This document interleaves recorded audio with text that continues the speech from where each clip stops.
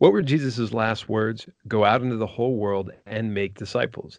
This Catholic podcast is all about helping you respond yes to the final and greatest invitation of Jesus, the adventure you were made for. Together, let's explore what the worlds of business, education, organizational leadership, popes, saints, scripture, and the church herself say about fulfilling the Great Commission. Have you ever had a ministry event where you were expecting a fantastic turnout, and then lo and behold, just a couple folks, or maybe even nobody showed up? Has that ever happened to you, Dan? Yes, it has. It's both embarrassing, frustrating, and demoralizing.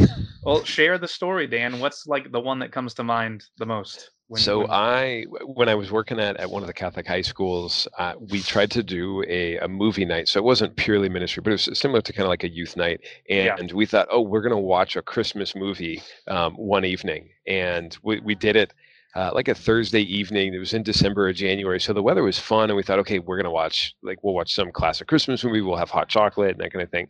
But we didn't listen to a group of kids who said, no, there's no, we're just not going to go because we live too far from school and there's nothing else going on there that night. So we're not going to go. Of a school with 500 plus students, 3 students showed up. It was horrible. Oh, don't you love those opportunities for humility? Well, what comes to mind for me is, I was helping lead a young adult ministry at a parish, and I was like, all right, we need a rebrand, okay? And that's my undergrad marketing. I was like, we're going to relaunch, new name, new topics. Here we go. First night, one guy walks in. And I had prepared, chips and dip.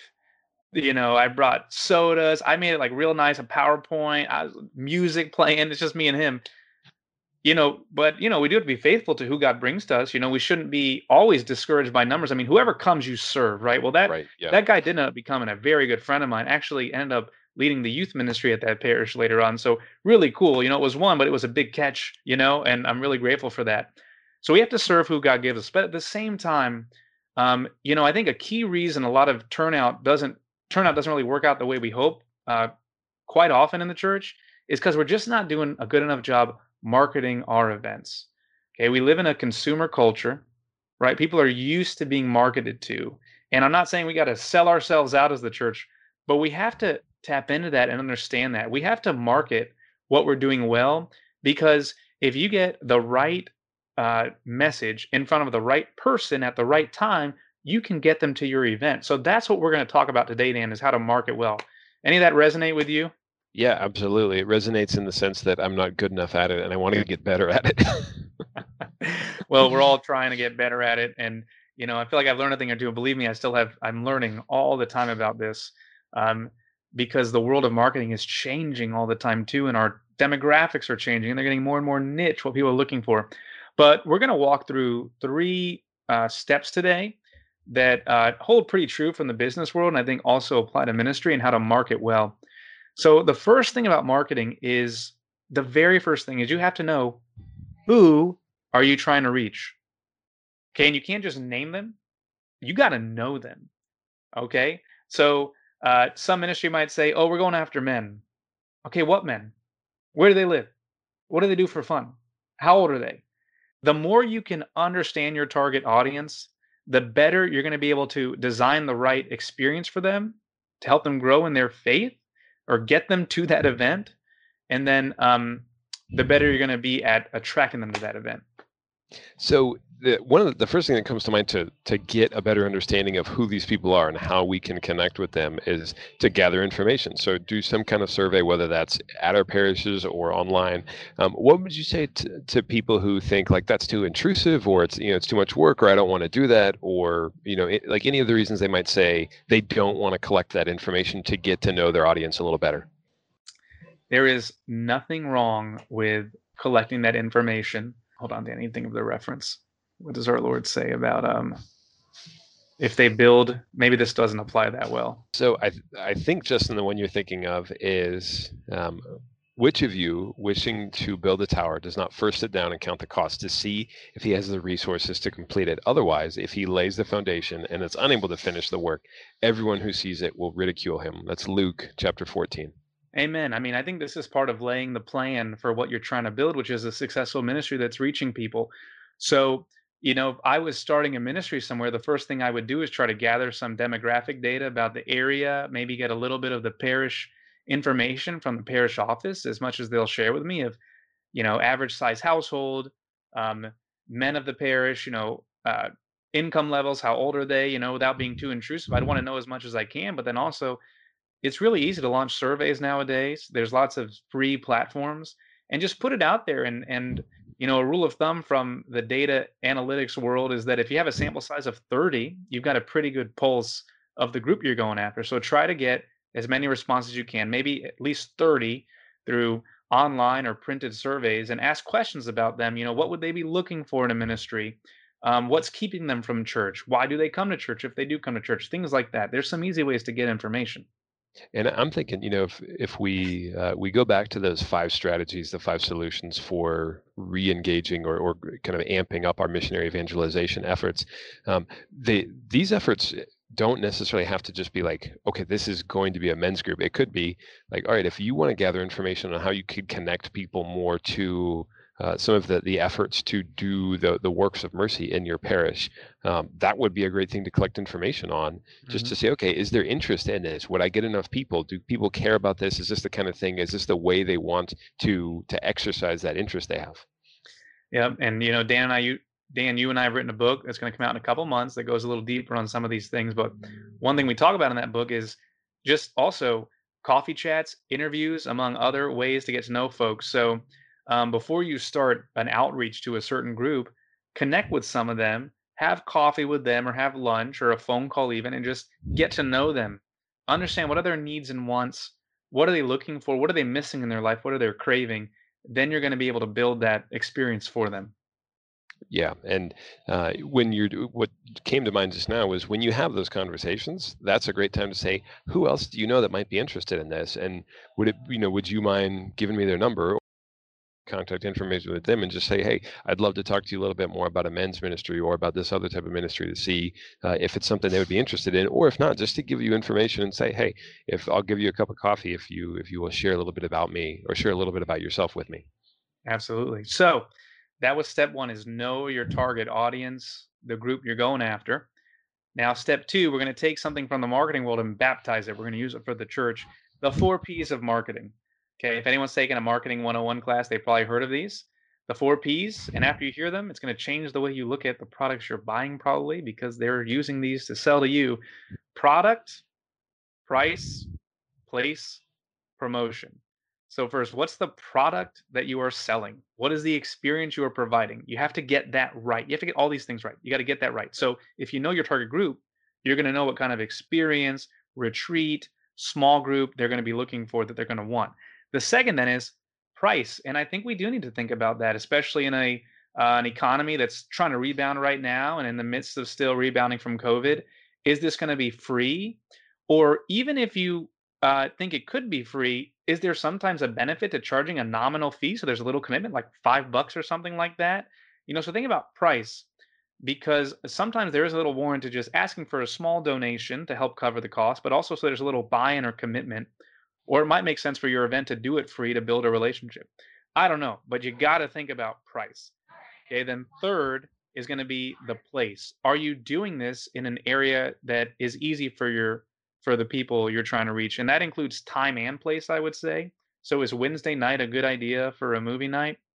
And also, place could apply to the social realm. Can you do this online somehow? And then fourth is promotion. How are you getting the word out? We'll get into the fourth P a little bit more. But Dan, which of those P's kind of resonate with you the most?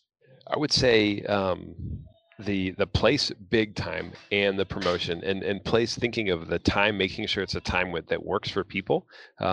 And I don't know if this would fall into promotion, but where that message is, and thinking how we get it to people. I know there have been times when I've made a lot of effort to get a message to someone, but I didn't actually think through, like, who is going to see this message, where it's going to be. Hmm. So here's an example. If you put an advertisement in the newspaper right now, not a lot of young people are going to see it.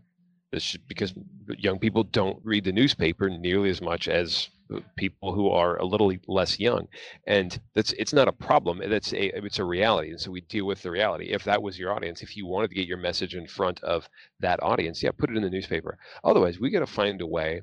And this probably means like embracing the new media, learning how to do social media marketing so that you can get your message directly in front of the people who want to see it. I am amazed at how good marketers are at putting something 6 inches away from my eyes that they know I would be interested in based on my browsing history or other things I've liked. And I think this people are a little hesitant because of they feel like, oh, I shouldn't know that much about people or all the data or whatnot.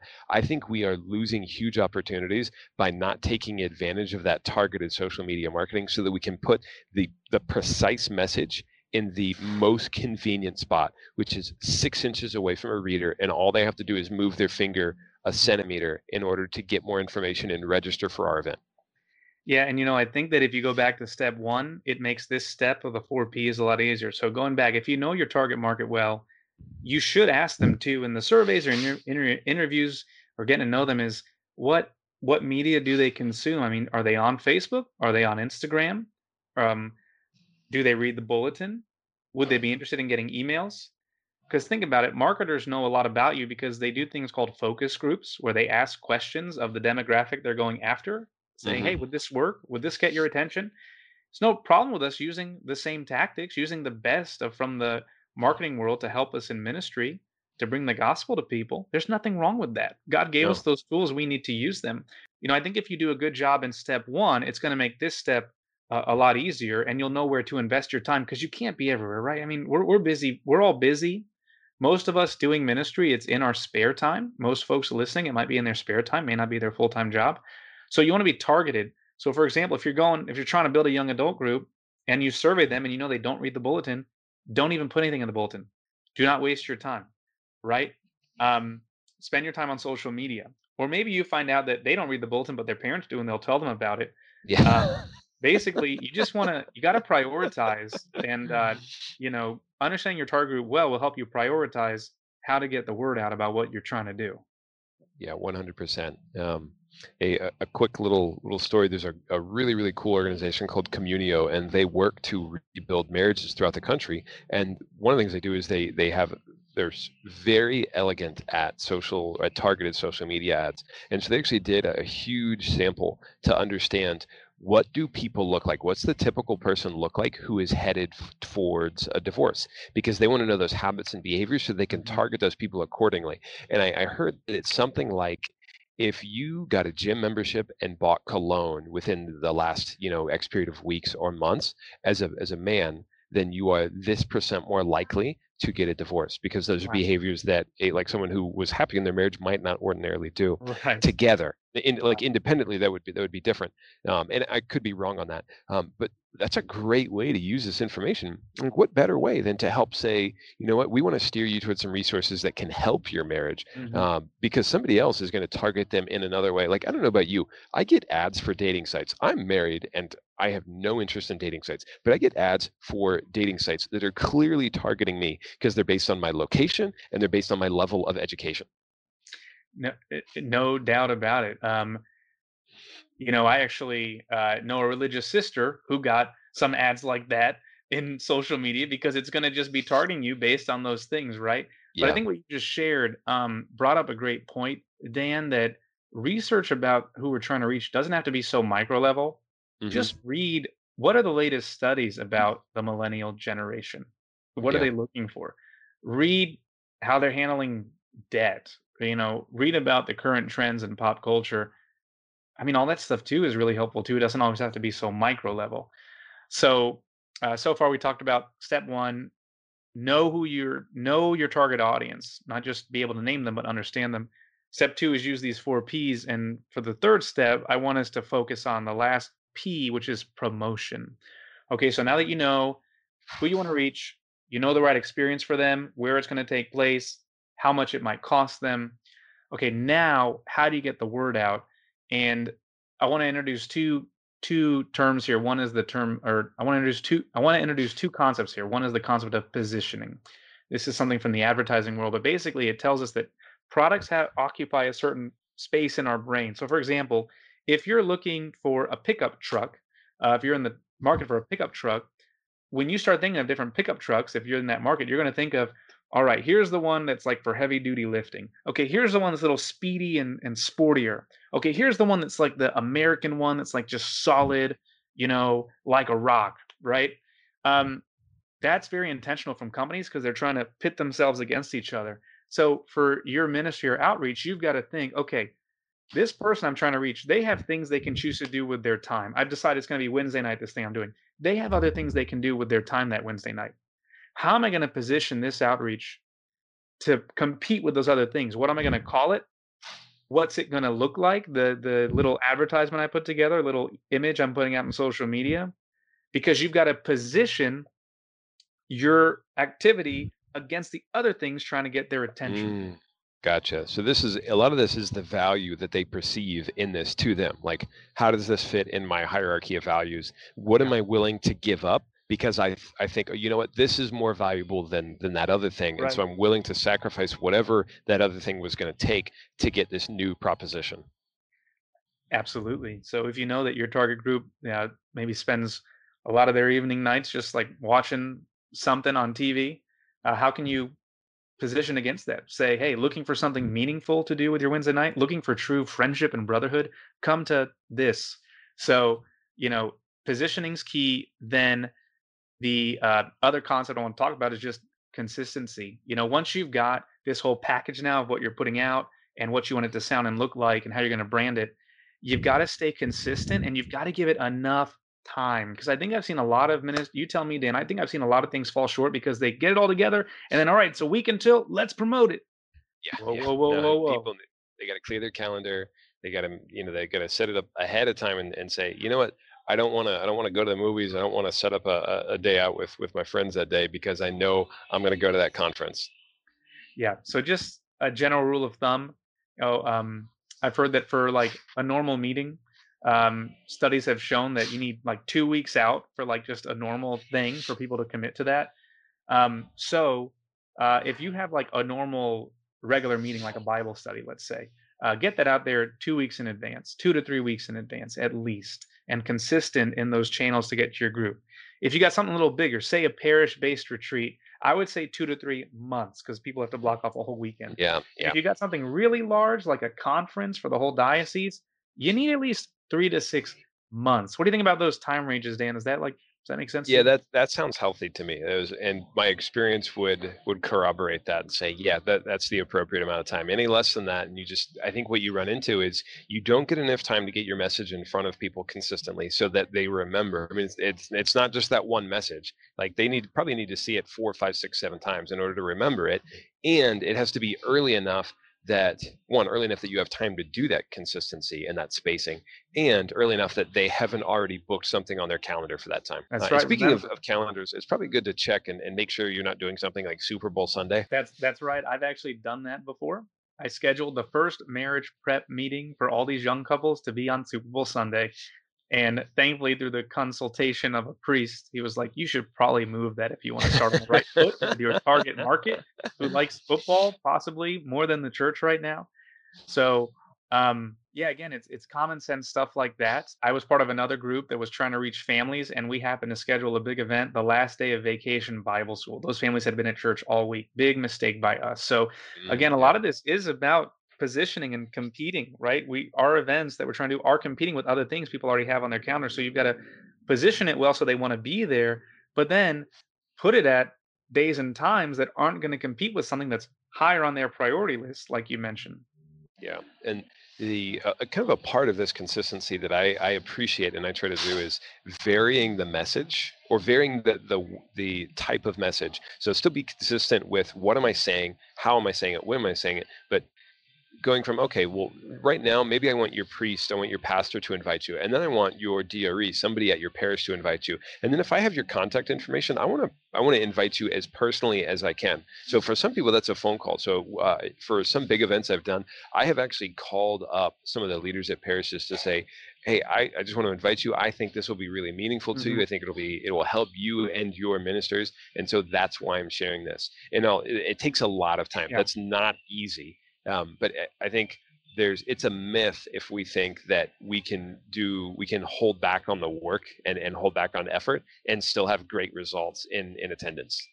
Dan, I think that's a great way to close because you brought up the point of all this stuff was wonderful we just talked about, and it will work, but nothing will ever beat the personal contact.